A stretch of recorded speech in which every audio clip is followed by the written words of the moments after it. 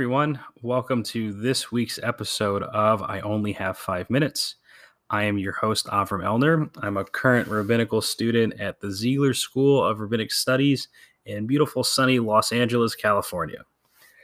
This week's Parsha is Parshat Re'eh, and I want us to really focus on the first sentence and the first couple lines of this Parsha this week.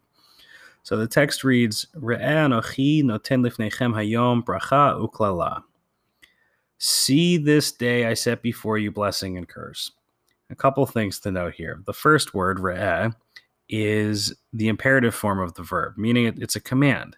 So this word sort of acts as a huge neon sign saying, hey, listen up, pay attention to what is about to follow, right? And immediately we have what appears to be yet another dichotomy before us of bracha uklala, of blessing and curse. If you had the chance to listen to last week's episode, you'll already know that I'm very interested in trying to dissolve these apparent dichotomies and making them false dichotomies. And I think this is another opportunity for that, because we can read the text as saying, I've set before you option A and option B.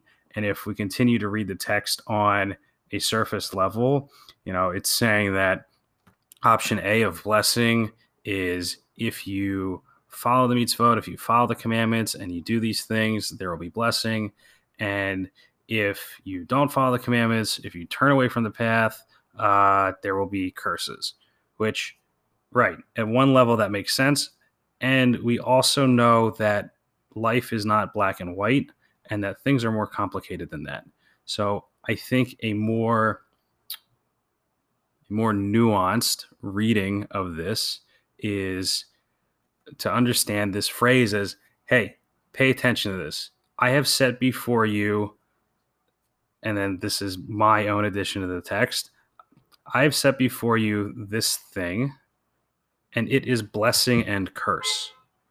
And so because of that, we then see that our choices and the things that we do and the things that we don't do in our lives determine whether it is a blessing or whether it is a curse, whether our choice is a blessing or a choice is a curse. And so then the next question is, okay, what do we mean by blessing? What do we mean by curse? My read on this is that a blessing is something that maximizes the connection that you have with the world around you. It maximizes the relationships that you inhabit with other people, with the world itself, really, if we're talking on a cosmic level, with the universe. And that a curse is something that separates and isolates and causes disharmony. That's why the text mentions that a curse is when you go off the path. And so if we're thinking about this at a cosmic level, the path is that which creates more connection and more unifications and more complex and colorful webs of relationships in the universe and in the world.